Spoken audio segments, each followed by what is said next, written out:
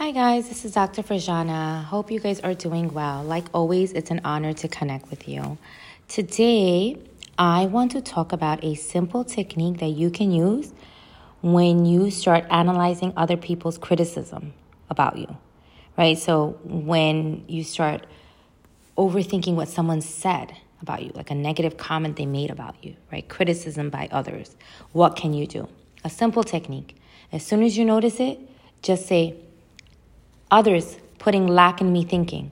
Others put in lack in me thinking. So as soon as you start thinking about it, just say, notice it and say, hi, others putting lack in me thinking, right? So the goal is that you don't start developing lack because of what other people have said about you, right? Or the mean comments they have made about you, criticize you in some way, right? So notice it and then say, others putting lack in me thinking. Others putting lack in me thinking, right? So noticing that they're trying to make you feel lack and you're not going to tolerate it, right? So noticing it and saying that a couple of times will help you process what they said and let it pass through you, right? Again, so it doesn't become trapped energy.